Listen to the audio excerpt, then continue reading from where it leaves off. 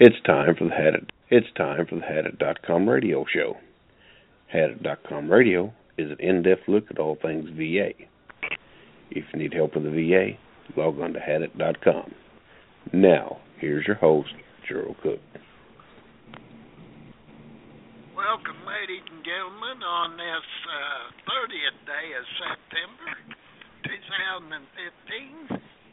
And today we're here with our co-host, Jay Basser. And our guest speakers today are Alicia and Kelly. Hi. And hi, how you ladies doing today? Good. It's just Alicia right now. Kelly's printing something out. She'll be here in a minute. Oh, that's fine. Yep. I was just telling John, I said, boy, they cut it close. But, yeah, it's always a pleasure to have you girls on. I tell you, you're a breath of fresh air for us. Well, thank you. We love being here. Well, I'm glad to hear it. And you give out such great information. This is really nice. And I think we were going to talk about the claims issue, the backlogs. Yeah. I think Kelly's printing some numbers on that right now. That's what she's getting for you. Oh, okay. Yeah. Isn't that a mess? That's horrible, the backlog. That's for sure. It's quite a mess. I don't know. What about legal action? Is there any legal action, or do we have to handle this? This should be an issue that we shouldn't have to handle on an individual basis. We should be able to group this issue together somehow. Right. It's frustrating for a lot of veterans. We actually get that question a lot if we're doing a class action for the backlog times. We are not doing that right now, but if people are interested in that, we keep their name and information in case we hear of another firm that's doing it. Okay. Mm-hmm. Maybe we can round you up some business, some help. Yeah. Because there's bound to be other firms interested in this. It's turned, well, it's always been an issue, but right. I think it's getting worse further time we go, and it'll probably That's definitely continue. true. They just pile up. Yeah, they and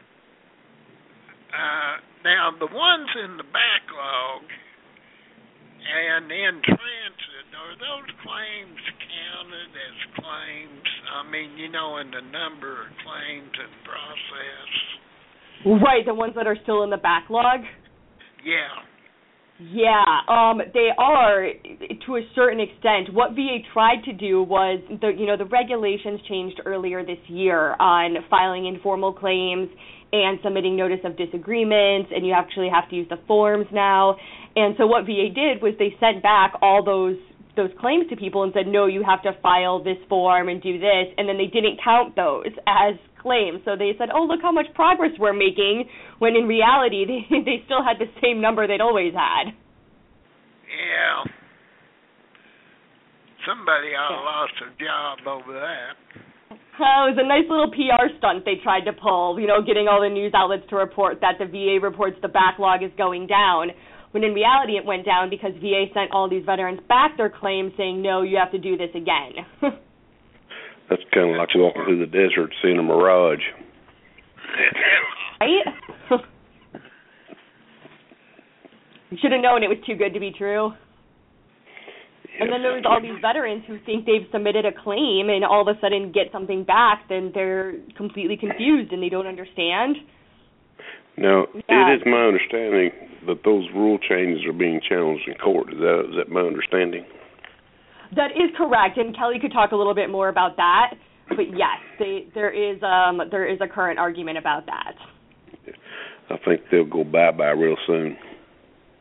Yeah, let's hope so. It's so frustrating to the veterans, too. It's a confusing form, especially the notice of disagreement form, and they have to put down, if you want service connection or if you want a percentage and what percentage you want, and how are you supposed to know, It's not like everybody has that knowledge to know what they want to put down. We just advise everybody to always put down 100%. Mm-hmm. Well, yeah. I don't put percentage. I put the maximum amount allowed by law. Right, but you know what I mean. That's so confusing for some people. We get a lot of calls like that where people ask what they're supposed to put down or how they fill out that form. It's just really hard. And they I like how they yo-yo the backlog. They said the backlog's reduced greatly, but then you look at the appeals backlog and it's increased by 80%. Right, I know. Yeah, well they try and yeah. Yeah, I think on Kelly's blog, the Bergman and Moore blog, the Morning Muster, Kelly reported that today marked VA's deadline to end the initial claims backlog. And while those claims have been reduced to 74,000, the disability appeals still continue to go up. Yeah. Yeah, we had I attended a forum last night. It's a town hall forum from one of our congressmen. He had several callers on the line, and that was the biggest issue was the Department of Veteran Affairs. The backlog was one of them, but just people even talking about criminal charges and everything against the VA. They're so upset. Yeah, it's really frustrating. Yeah. We get calls all the time from people who say they've been waiting 3 years for a decision and are wondering what's going to happen, how much longer it's going to be. Mm-hmm. Well, tell you, some veterans just waited 14 and 15, so maybe that'll appease them a little bit. Oh, my gosh. I saw a case a couple weeks ago that had been open since 2002. Mm-hmm. Well, just kept getting remanded by the board. The board sent it back. They don't want to make a decision on it, and so it had been open, 13 years. That sounds a lot like a fella sitting under the chair over here. Yeah. And Gerald's in the same boat. Yeah, mine goes back to 2002. Yeah. March. It's just ridiculous to think that you wait over 10 years to get these benefits. I just keep remanded back to the AMC, and then after a year or two, the AMC sends it back, and then they remand it back to them and say they didn't do their job. It's not what I've done. It's what the VA has done, or didn't do. It's right. ridiculous. After so many times. And I spoke to a lady there at the AMC, and I said, how long can this continue?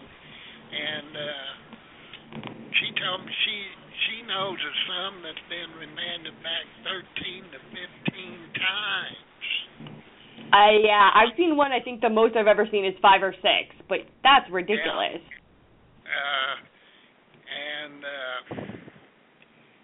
Each time it gets remanded back, you paid up another 2 years at least. Exactly. Very seldom they ever just turn right around. It's going to sit there and collect dust for a while. Right, until they get to it. All the other remands they have to get to first. Yeah.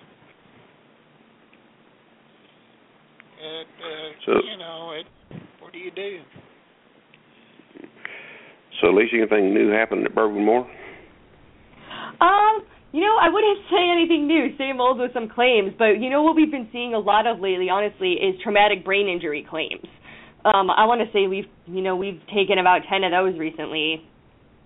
We see a lot of them, and a lot of them where VA has the veteran has experienced like a full body trauma during service. They were hit or they experienced a blast or something, and VA will grant them service connection for PTSD but deny their traumatic brain injury claim. And we often see, even if they grant it, they'll assign a 0% for the traumatic brain injury, and then they say that all the veteran's symptoms are due to the psychiatric disorder, the PTSD, and not the traumatic brain injury. We've taken some of those lately, where VA is trying to claim that it's not a traumatic brain injury, that it's the psychiatric symptoms. And while a lot of the symptoms do overlap, there are definitely some very specific ones to traumatic brain injuries. And there's a lot of potential to get special monthly compensation if you have a traumatic brain injury, much more than normal. And so we really like to help veterans get those, especially because a lot of the times, they really need the extra help. They can't drive or, have a job or anything just because it's too difficult. Mm-hmm. That's the SMC of T. Yes, correct. It's kind of like the old borderline personality disorder at the end of the Vietnam War. Or kicking all these folks out of the military and slapping them with that designator personality disorder to keep them from getting any VA benefits for their post-traumatic stress disorder. It's kind of along the same lines as that. Let's find something to substitute so they can't get service connected for it. Right, exactly. Yeah, VA likes to say it would be pyramiding if we gave you both. But the truth is that, there's very specific things to traumatic brain injury. I've seen ones that are loss of smell, like extreme confusion, can't follow directions, or forgetfulness. I had one veteran recently who he had small children and couldn't remember their names. And VA was trying to say that was just PTSD. It wasn't a traumatic brain injury. And I think a lot of the times, maybe even veterans don't realize that the symptoms they're experiencing could be due to that traumatic brain injury they experienced so long ago, because it just doesn't, maybe you got diagnosed with a concussion back in service, and here 40 years later, all of a sudden you're having these symptoms that actually relate back that far. Well, we predicted on this on the podcast several years back, actually. It's been, I don't know how many, but we predicted that the traumatic brain injuries was going to become a hot issue further down the road. There were just too many veterans or too many military personnel getting exploded. I mean, you get around one of them explosions, you don't have to be right next to it or blew all apart. You can be quite a distance from one of them, and the concussion can still get you. Correct. Yeah, we've seen a lot of those lately, and we've had a lot of questions about surviving spouse benefits lately. I think that's what we've gotten a lot of questions about from, widows who are trying to file a claim after their husband has passed away. Gotten a lot of those lately, and I think one thing that a lot of people who call us don't know is that if a veteran has a claim open and they pass away in the middle of the claim, a surviving spouse can be substituted. And so, we've seen ones where the appellant might file, the widow might file for surviving spouse benefits, but they don't file to be substituted. And so, they can keep that claim open. And in some cases, it goes back 8 years or so. And then, we can work with the appellant to get them those benefits. But we've gotten a lot of questions about that lately, about the difference between substitution versus surviving spouse benefits. And substitution is when, the veteran has a claim and the veteran passes away and the wife files to be substituted, or the surviving spouse, files to be substituted, and will get paid at the amount the veteran would have been paid up until the date of death. So, if the claim goes back to 2010 and the veteran passes away now, they get paid at that rate all the way up from 2010 to now, and then they receive surviving spouse benefits going forward. Yeah, so it's a difference between accrued benefits, which is like the retroactive benefits, versus surviving spouse benefits. Well, that's only fair that they would do that. I mean, pay it back. We have several spouses now that we've been working with that are in that category. The veteran did file a claim and then passed on. Shortly after they filed the claims, actually. We just caught them in time to get them to file the claims.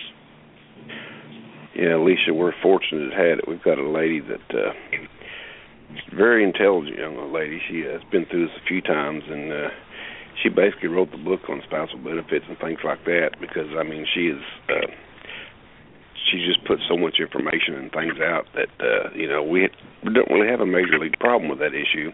And she's been so helpful to so many people. I want to give her a shout out. Her name's Berta Simmons. And we had her on last week, matter of fact, on our show, which we did a end-of-life type show. It was pretty good. We try to tell the veterans that, if your spouse is sick or if they're going to pass away, we try to put the word out what they have to do, and hopefully they can make a list up and get everything done. And it's kind of a morbid type show, but it was necessary. Right, I agree. Sometimes we have our clients or veterans call and say that they've been diagnosed as terminal and they're worried about what's going to happen to their family or their wife, and that it is morbid, but it's how we explain it about what's going to happen. In the life folder where they put all the pertinent information needed in one location there, so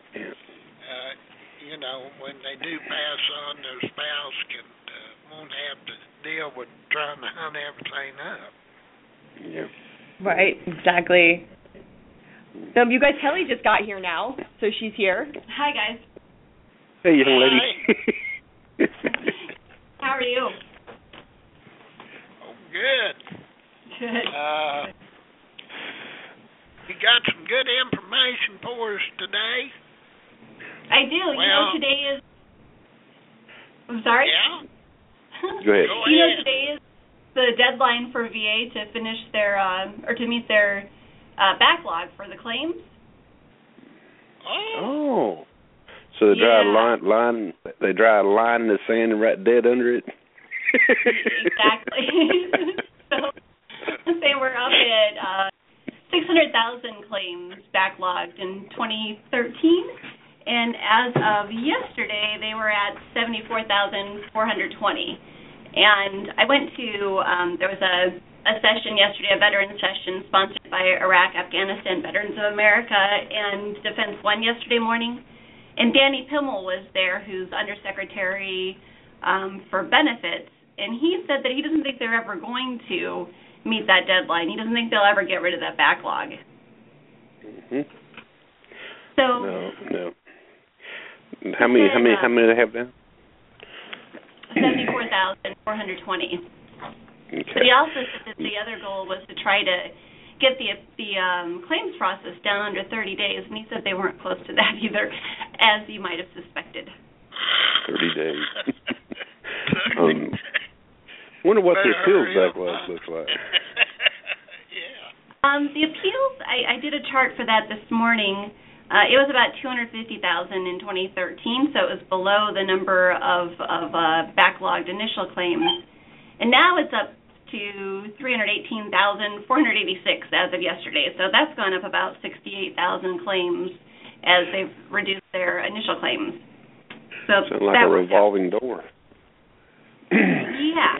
I mean, we've got more appeals claims now than we do a backlog of initial claims. So it doesn't seem, I mean, they said that they were going to take all of their resources and throw them at the initial claims, and they did. So. Well, it's kind of like deflating a tire. You pump so much air in the tire, your other tires are going to show higher or lower. Right.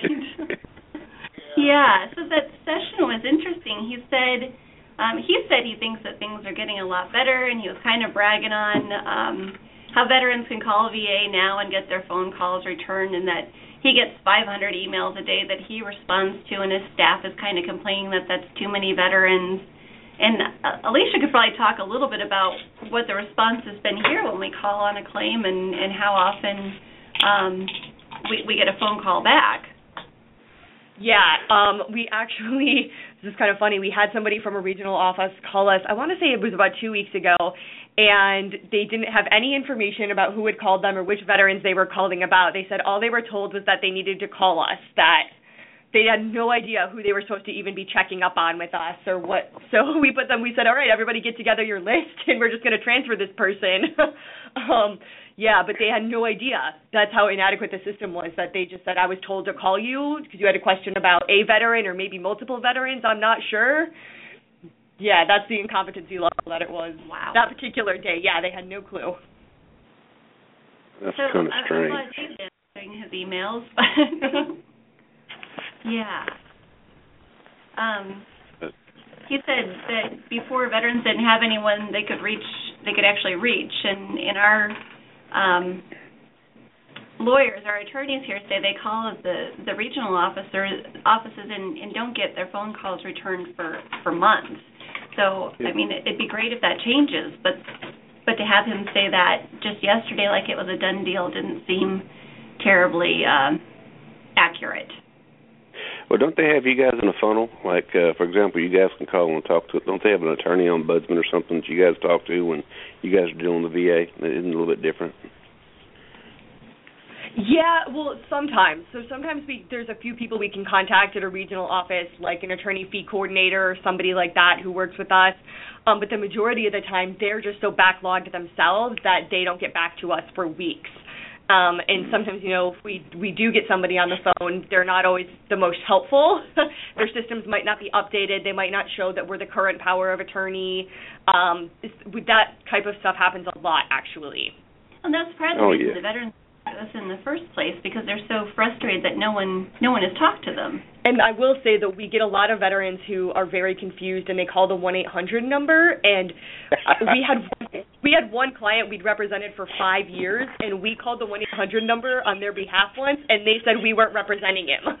That's how outdated their system was at the 1-800 number, that they said we weren't the power of attorney for this veteran. So that information is not always accurate when veterans call. They generally can't get a lot of helpful information, and it's the people on the other end of the line don't always know what they're doing. It's very difficult to get accurate, correct information. Well, 15 years ago, I could pick up my telephone. I could call my regional office. I'd call the 800 number, and I would get my regional office. And I would get somebody inside that office to talk to. But they changed that when they put these call centers in. Now you call 1-800. We call it 1-800-PEGGY, because they'll take your phone call and they'll transfer you around. And they've got one goal in mind, and that's to get you off the phone. I think they've got like 2 minutes to get each caller off the phone. So it's turned in from, it used to be a productive event calling. You know, at least you get some information. But now it's just turned into a Keystone Cops comedy now every time you call. Well, he said that that's all going to change, or has changed, so we'll see. We'll be waiting with bated breath to see if that's what actually happens. And I'm sure you guys saw the scandal that happened, or that came out on Monday with the two health administration officials who were gaming the system so that they could work jobs with less. They had less to do, but they got paid more. I saw that story, and I don't know how the senior executive service works in the federal government, but I do know, and for a fact, that anytime you deal with the rules and guidelines set up, so they're set up by the Office of Personnel Management. It doesn't matter, you know, what division or agency they work for. If someone changes jobs, okay, if you are a person and you have one job, and you change jobs into a lower job, a lower grade job, then there's a rule there that you are to retain your pay.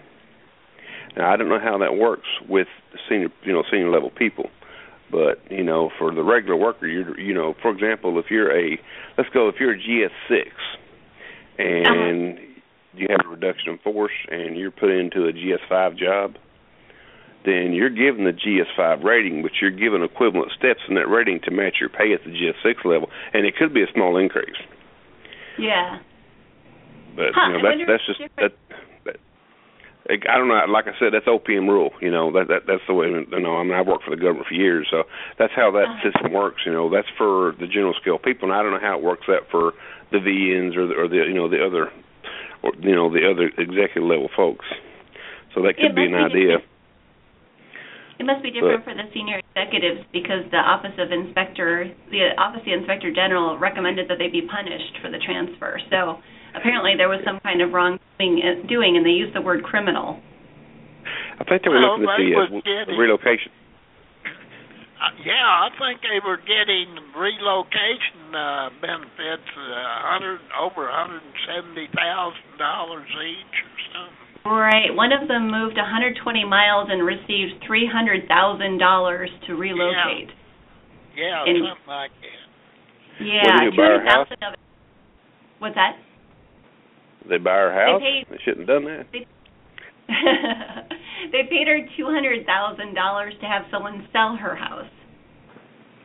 Yeah, I mean, that happens too. However, it's only 20 miles? 120. Okay, because there's like an 80-mile limit there before they'll even do that. 75 or 80 miles. Before they, it's all part of the, I guess, the perks package, but it's a big waste of money. Right. It was interesting. Yeah. So Pummel, who was speaking yesterday, is one of the executives that, or one of the top guys at VA who the OIG recommended be. They said look at disciplining. They didn't actually recommend disciplining. They said look at whether they need to be punished for this or not. But he's also one of the board members to oversee executives' bonuses. So last year when all of those scandals were going through, he was one of the ones who was approving those bonuses for the people who were screwing up. So. Oh, the scammers who talk about Waitgate.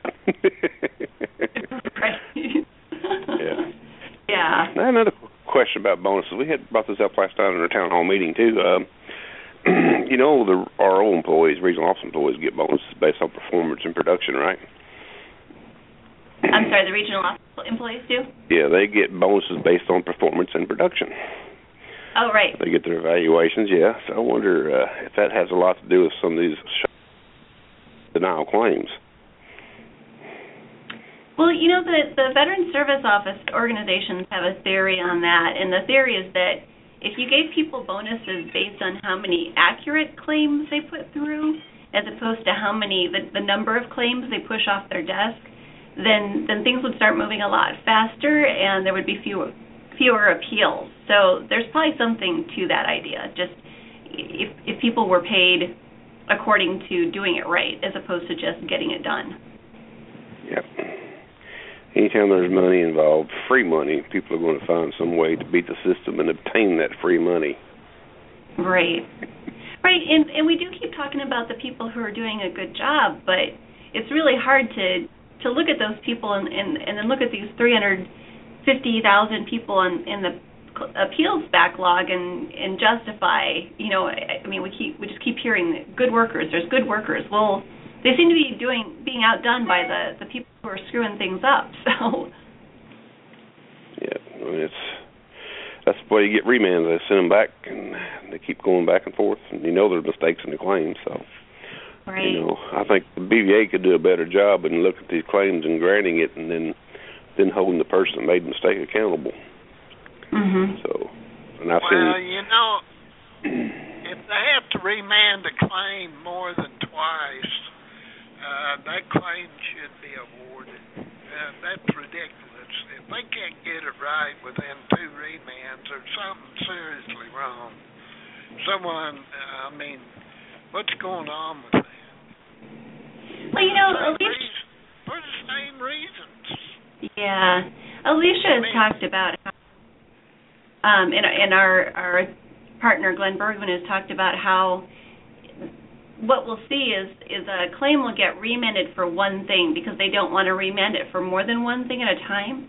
So it'll get sent back 6 times because it makes the board look bad to have everything done at once. So they just get sent back over and over and over again, which is a horrible system. But when they're sending it back for the same reasons. Yeah. Not different reasons. This is for the same reasons. Now, there's no excuse for that. Yeah. Do we see that very often? We see that occasionally. Sometimes with medical opinions or something, it goes back to the regional office, and then they say, oh, yeah, we're sending it back to the board, and the development hasn't been done, the addendum hasn't been issued, nothing's happened. We see that, I want to say somewhat frequently, or what we'll see is a case that gets remanded, and they make a mistake on the remand. I want to say this wasn't a client, but we had somebody call, and they it had been like, I want to say a stomach condition, and they had to have the VA examiner make an addendum opinion, and so they sent it back for them to answer a couple of questions that the board had. And when the examiner wrote it back, he said the veteran's hearing loss. He contributed to an ear condition. He didn't even have the right condition. So when it got back up, and nobody caught it until it got back up to the board, and then the board was like, this is a big error. It has to go back for them to fix it and actually, comment on the stomach condition. That takes months to go back through again. Oh, yeah. It's like a friend of mine who was awarded service connection for his ears. He had filed a claim due to chemical exposure, and it's been proven that he was exposed to chemicals. And they denied his exposure to his lungs and everything else, said he wasn't exposed. However, they did award his service connected ears to chemical exposure. Wow. That's a first. I wonder if we can use it as a precedent. I don't know. It's just that's a quagmire, isn't it, Gerald? Oh, that's horrible. Yeah, but, horrible. Ears and tendinitis, they based it on chemical, biological and chemical warfare agents. Wow. But yet the rest of the body wasn't there, evidently. I don't know. Wow. But so the judge, even on the remand, chastised, because it's been going on so long, chastised the AMC and for not doing their job. I mean, it keeps getting sent back for the same exact reason. Well, it seems like they're creating an awful lot of work for themselves if they're doing that as opposed to just doing it right the first time. That, and I don't think they do anything. I think they just put it back in the archives and let it sit a year or two and then bring it back out and send it back up the ladder. Well, so it appears. So Pummel yesterday said they were going to try to address some of these issues. He said that 2 years ago they started bringing all of their benefits employees to Baltimore to do their training, their 6-week training, and then they go back to their regional offices to do another 6 weeks worth of training. And he said they're going to start soon doing that with the managers too, which I know it seems like you might start there, but they should have already been trained at their manager level. Right, well, they said they were trained in the regional offices, and so instead of getting the VA training, they were getting whatever the cultural training was for those offices. And he said in some cases, like, a regional office will be really good at PTSD claims and not really anything else. So everybody gets trained in PTSD claims, but they have no idea how to do a traumatic brain injury claim. So he said that they took everyone away, and then there are some people who need specialty training in things like PTSD and military sexual trauma and traumatic brain injury. So that's what they're working on now. It's enlarged. I think they should open a training center somewhere and send their employees to the training center and don't let them out into the real world until they start passing tests and know what they're doing. Well, that should be a quality assurance issue. Yeah. Go ahead. They put a training center in Baltimore, and apparently they're going to open one soon in Denver, and so they don't have to send everyone to Baltimore. So that started 2 years ago. Well, there's much difference between regional offices. One regional office might be, in favor of the veteran on a particular claim. Another regional office for the same exact claim would deny it. Exactly. We have no consistency across the board. I mean, that right there alone indicates that they do have serious issues within the administration. It should be constant. I mean, we have 138 CFR, and they ought to be able to follow that across the board. Right. So he also said yesterday, they asked him about how VA has more whistleblower cases than any other federal agency. And he said he thought that was a good thing because it shows that people within VA feel safe coming forward. and it gives VA, or people are coming forward because they see all the problems and they know that things need to be fixed. But then he said that the Veterans Benefits Administration had never punished a whistleblower before that he could remember. So this morning I went and I checked, because that seemed kind of odd that, VA's been known for punishing their whistleblowers lately, and it seemed kind of odd to me that the Health Administration side would be doing that and the Benefits Administration wouldn't. So I had to go way, way, way, way back in the archives to find out that they did it earlier this month. So there was a guy who was working in the Baltimore office, actually, and he's a disabled veteran, was deployed to Iraq, and he had a claim in, and VA lost the claim. So he started asking around the office and trying to get help with the claim, and no one would help him. And so he went to his Congress member and filed a complaint. VA responded to that by firing him. So, yeah, Ops Inspector General goes in and says, that's not a good reason to fire someone. VA said we fired him because we told him not to do that. Told him not to take him. And then they found his claim, within a year. So I guess he's all taken care of, and they've rehired him. That's why he was in the headlines this month. So I guess Hummel maybe has a short memory. Sounded like you went to a roast.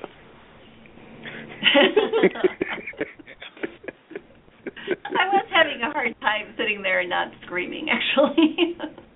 Well, it's I could imagine. They did sort it out, and he got his job back, or she got her job back. Yeah. I could see Paul Sullivan going to that and seeing him sitting there being quiet about that one. No, I've been getting text messages from him all night long, and he has not been quiet today. So. Yeah. Yeah. Well, then he said that he wished that every veteran would file a claim, and that they would then have a good database to keep track of everyone's health issues. And he said that would be a wonderful thing to have for the guys who have been exposed to the burn pits. I seriously thought I was going to scream in the middle of this meeting, because they fought for how long to get for VA to set up a registry for the burn pit veterans, and they couldn't get them to do it. When they finally did get one set up, it was broken. Yeah. They still denied them. Well, there's that. They haven't acknowledged that it's an issue yet, so. That's a burden. Anything new on those systems is a burden. That's why they're reluctant to do it. And their families should have their spouses should have a legitimate claim also from the ailments that they brought back. I think they will. I think as the law goes through. The military's a dangerous place, folks. You don't have to be a combat casualty. I mean, there's so much chemical and exposure issues with asbestos and things like that there's a lot of veterans that have died over the years that were exposed to something and never received a dime from the VA. Well, Senate had a hearing yesterday about toxic exposure to veterans for that bill that they've been trying to push through. And one of the things, Senator Richard Burr was arguing that the Blue Water veterans should have a presumptive connection for their exposure.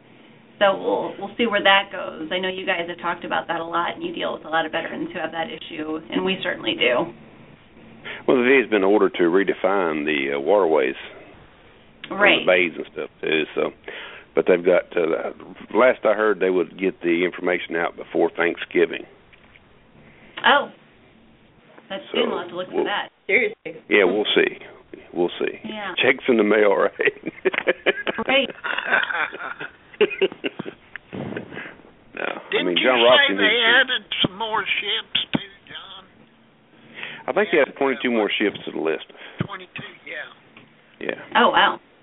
That's good. So, but I know the guys are working hard. It's a tireless effort because, these guys got the same issues that people that were actually on the ground. And these guys are in the bays, or ships are anchored in the bays, and they drank the water. And so it's sad. They're splitting hairs. Right.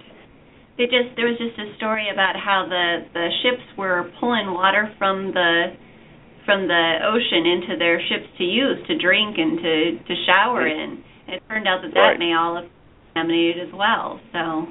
Yeah, they pull into the induction system. They desalinate it, and some of it goes to their steam plant to run their steam plant. And it's kind of like distilling water, because then they'll tap some of it off and put it in the ship's drinking supply and shower supply system. So it's possible they were exposed more so even than the guys that were on land. Yeah, it's true. Yeah, even submarines the same way. Submarines make the oxygen out of the water. Do you know that? No. Yeah, they take the oxygen out of the water, and that's how they breathe. Oh, wow. Yeah, so it's all a big science experience down there in the water, I tell you. I'll stay up here. But no, I think they should be compensated myself. It's I don't know why they're dodging and hiding from it, because it's going to happen, and they're obligated to have to make it. And why should we have to bend over backwards and ask for these bills to go through Congress and things like that to fix something that should already be a benefit for these folks? That's just a waste of money and time. Right. Well, the other thing they talked about in that hearing yesterday was the Camp Lejeune vets, the ones who were exposed to contaminated water from, I think, the 50s until the 1980s. Yep. That affected a lot of veterans there. Right. 30-some years. Well, and a lot of civilians, too. Not just veterans, but families of veterans. Yes. Right. If you lived on post, you drank that water. Yeah. So, that should be a bigger issue, because you've got civilians involved now. Right. Have we seen a lot of those claims, or? Honestly, we haven't. We've seen a few Camp Lejeune ones recently, but no spouses. Yeah, just veterans. What kind of issues are they? Actually, they're things that are non-presumptive so they've developed a cancer or something similar that VA is saying, this isn't due to Camp Lejeune, and then the first thing you do when you Google the condition is one of the causes or one of the risk factors can be exposure to these types of chemicals. So something obvious. Yeah, we're pretty successful with those. We don't take them. Good. I think we've taken, we don't see as many. VA's better about granting them in general, but we take a handful every year, I think. Do you guys ever see any spina bifida claims from chemical exposure? It's funny. We just had one come in, but literally like 2 days ago. Somebody in my intake staff is working on it. I haven't even seen it yet, but that's the first one I think I've ever seen that's gotten to us anyway. Okay. Is that something you're hearing about? Well, that claim should be cut and dried, shouldn't it? I mean, it's other than going through the process. Yeah, I think the reason we don't see any of them is because VA just grants them so regularly, or just they grant them right away. This one might be a case, I haven't gotten a brief yet, it might be a case where they're contesting that the veteran served in an Agent Orange area. Mm-hmm. Oh. That might be the case with this one, but generally, no, we don't see these. It's pretty rare for us. Well.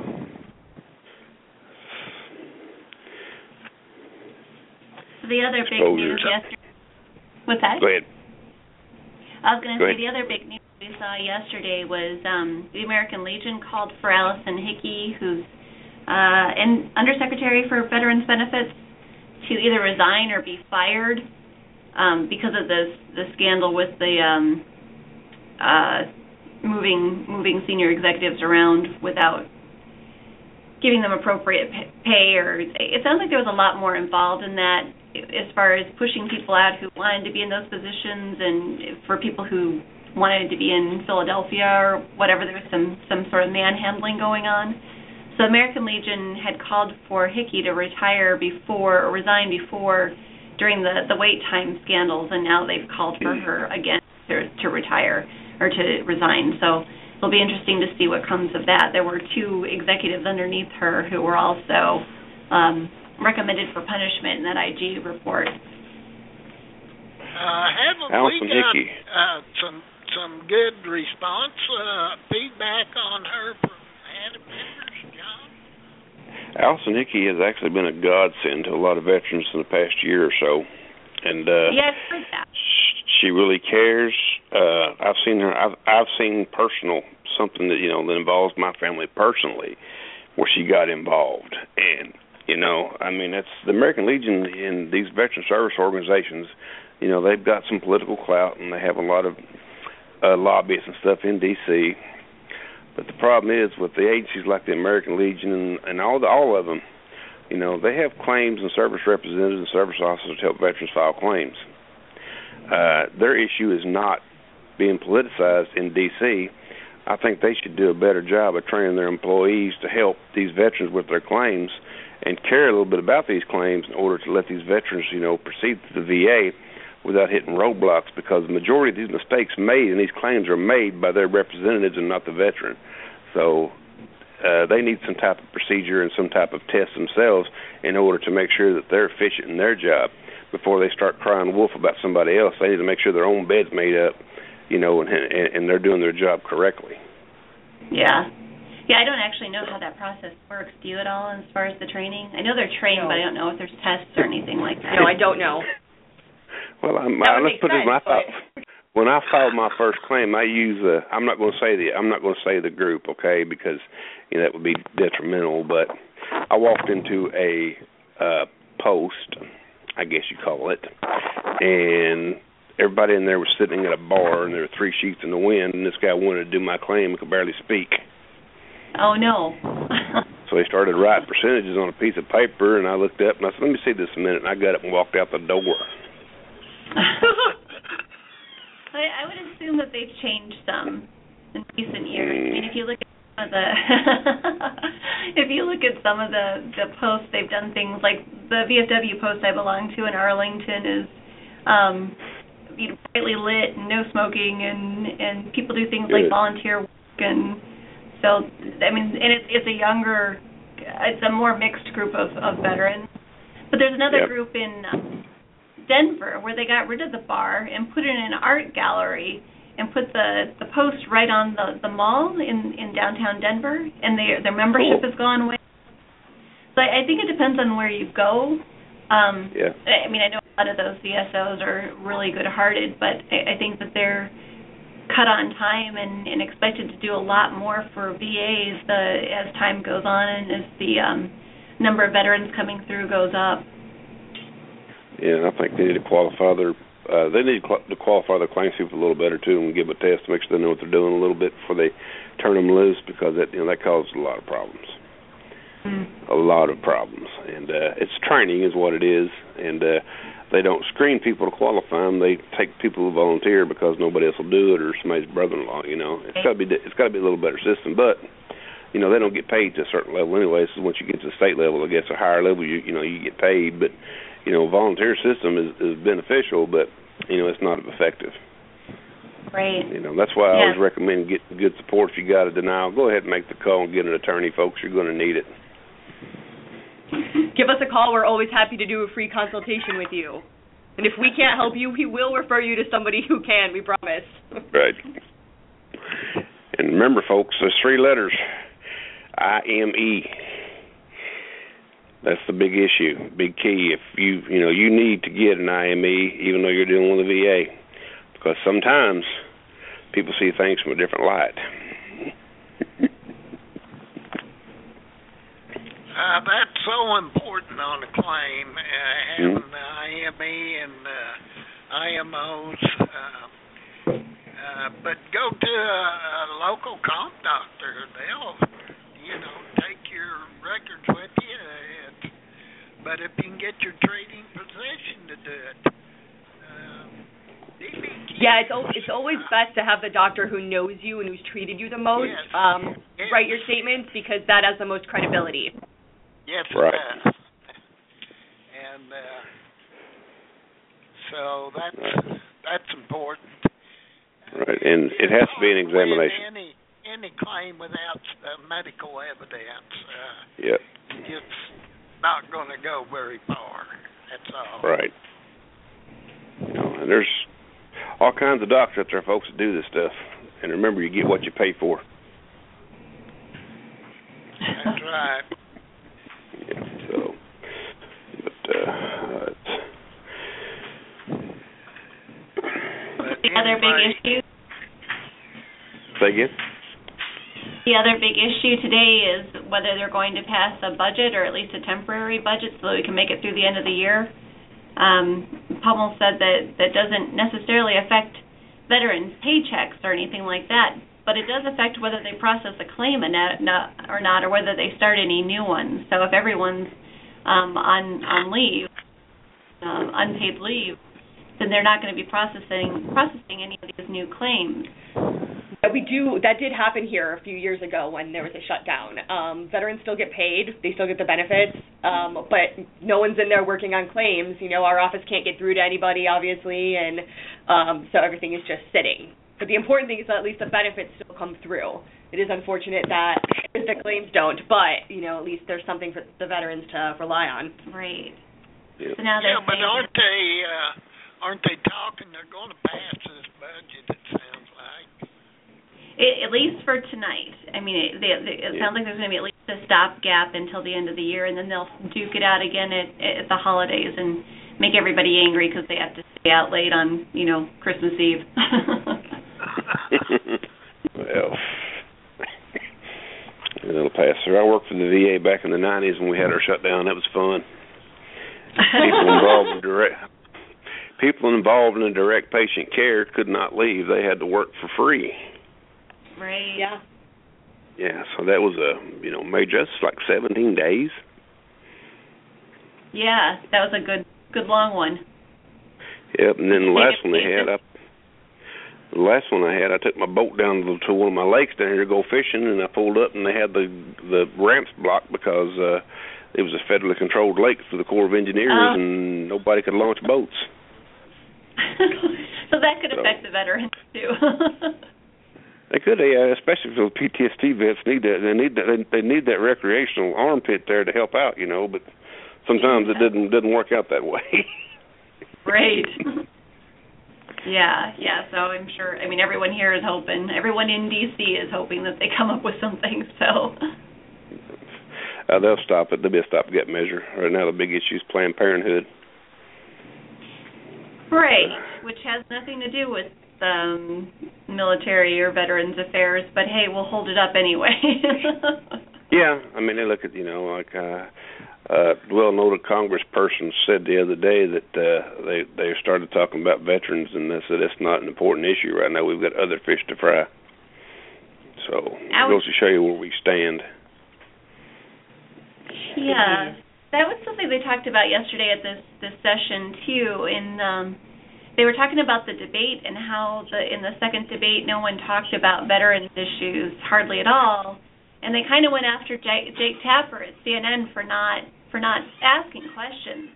So he started what's that? Trump brought it up one time. Right. Yeah. So Jake Tapper. Right.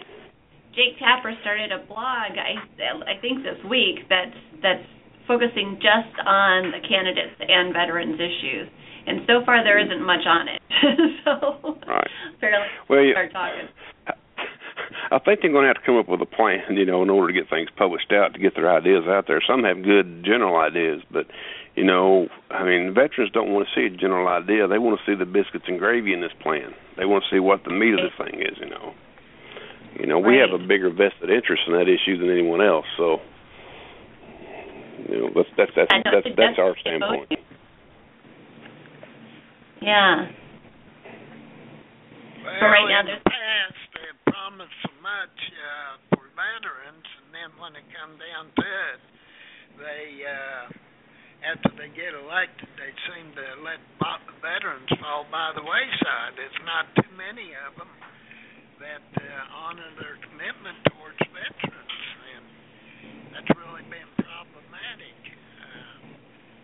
because a lot of these claims issues are just a repeat from one to another to another to another, and a lot of the same issues arise, but yet you got to fight each and every one of them individually.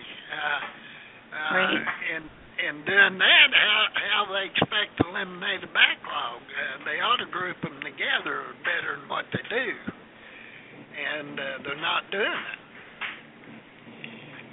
Evidently, they have no intention of doing it. Right. I don't understand if that's just a cultural issue or if it's a financial issue. You know, the candidate gets into office and finds out how much it'll actually cost to change things and kind of backs down. When you look at the long-term cost versus the immediate cost to fix something, it seems like it would be much more cost-effective to go ahead and make those big changes and take care of the problem. Yeah. Linda Bilmus, Professor Bilmus, she had the best idea of any I've heard of. She said go ahead and warn the claims and then come back and do a sporadic audits like the IRS does. Right. She had a really great idea, I think, and a lot of thought went into that. And it sounded logical. She claimed, she said there's not that many veteran frauds out there per se, percentage-wise. Right. That would warrant running a system such as they're trying to run. It should operate more like the IRS, where they just go ahead and say here, and then, but if red flag jumps up, then they come back and audit you, and then you have to do a little bit more due diligence to prove up your claim, maybe. Imagine the figures she offered up for how much veterans issues were going to cost over the next decade or so. Have been enough to scare lawmakers away from anything that actually would mean paying for them. So, she's talking billions. That's probably so. But however, look at all the money they give away to people. Individuals or countries that come back and want to kill Americans. Wouldn't that money be better spent taking care of their veterans? Yeah, I guess the idea is to prevent us from having veterans who are hurt. So. Yeah. So I don't know. It'd be costly. They've let it get to a point where it'd be very costly now, I'm sure. Right. Yeah, it'll be interesting to see how it plays out in this election. You have to have a military, and you have to take care of your veterans no matter what. Right. Because if you don't have a military, you don't have nothing. Yeah. Or we wouldn't be free enough to host a big radio show like this and have guests like you guys come on. We would be speaking German or Japanese right now. Yeah. Right. Sure. Making Toyotas. We are making Toyotas. Yes, we are. Yes, we are. It's a good company too, though. So I'm not being derogatory. I spent a lot of years in Toyota plants. So those are good people. Good people. What's next on the horizon, girls? Operate computers, that's for sure. What's next on the horizon for you, Kelly and Alicia? You guys got any outreach going on? Or? Oh, gosh. I was just in Puerto Rico doing outreach. That's true. Yeah, a couple weeks ago, doing a workshop down there for some veterans and looking at some claims. Yeah, we've been trying to do more with women veterans. So the big announcement today on that is both the Marine Corps, all of the services are supposed to say today whether women shouldn't serve in infantry roles. We're expecting the Marine Corps to say, we think there's some places where they shouldn't be, and we're expecting the Army to say, yeah, have at it. And the Secretary of the Navy has already said, let them go for it. So it should be an interesting day, but trying to reach out more to female veterans and let them know we can help them with those military sexual trauma claims, which can be really difficult. get through. Oh yeah, they've already had issues, especially what's the kids on the submarines taking pictures of the officer ladies in the showers. Right. You remember that? So Yeah. the things like that are going to be more evident and are going to happen more. I mean, I was in the Navy and I started putting females on board tenders, and it actually worked out pretty good. But the ships became known as a love boat out to sea, so I'll let people make their own mind up about that. But the women can't behave themselves, or the men can't behave themselves? Both. The men. It's always the men. Yeah, it's always the men's fault. Women weren't taking pictures of themselves. Yeah. That might happen too with some of the stuff going on in the world.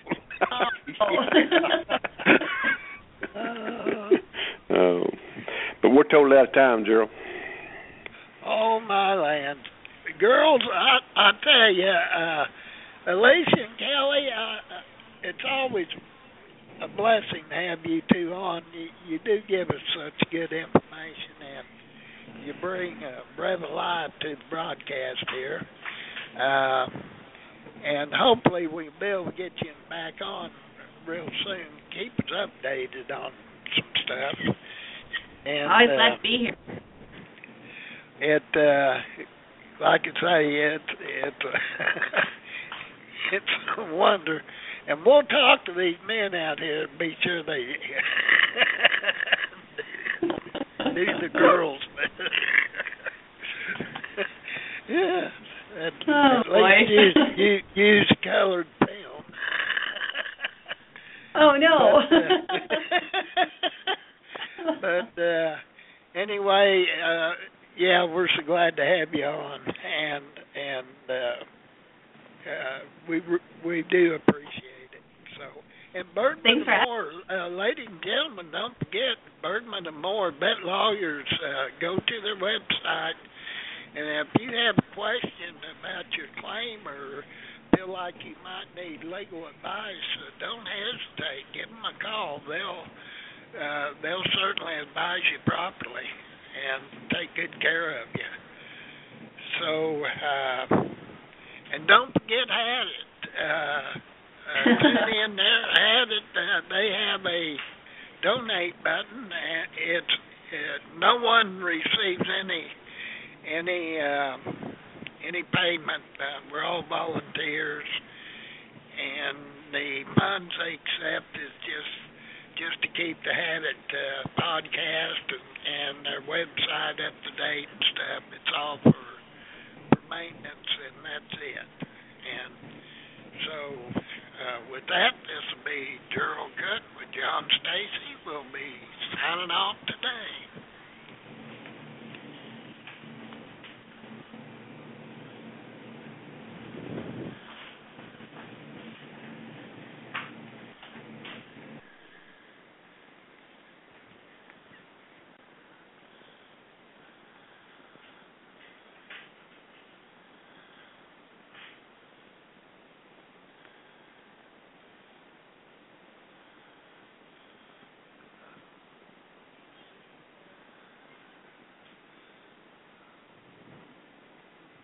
You've been listening to the Hadit.com Blog Talk Radio Show, sponsored by Hadit.com.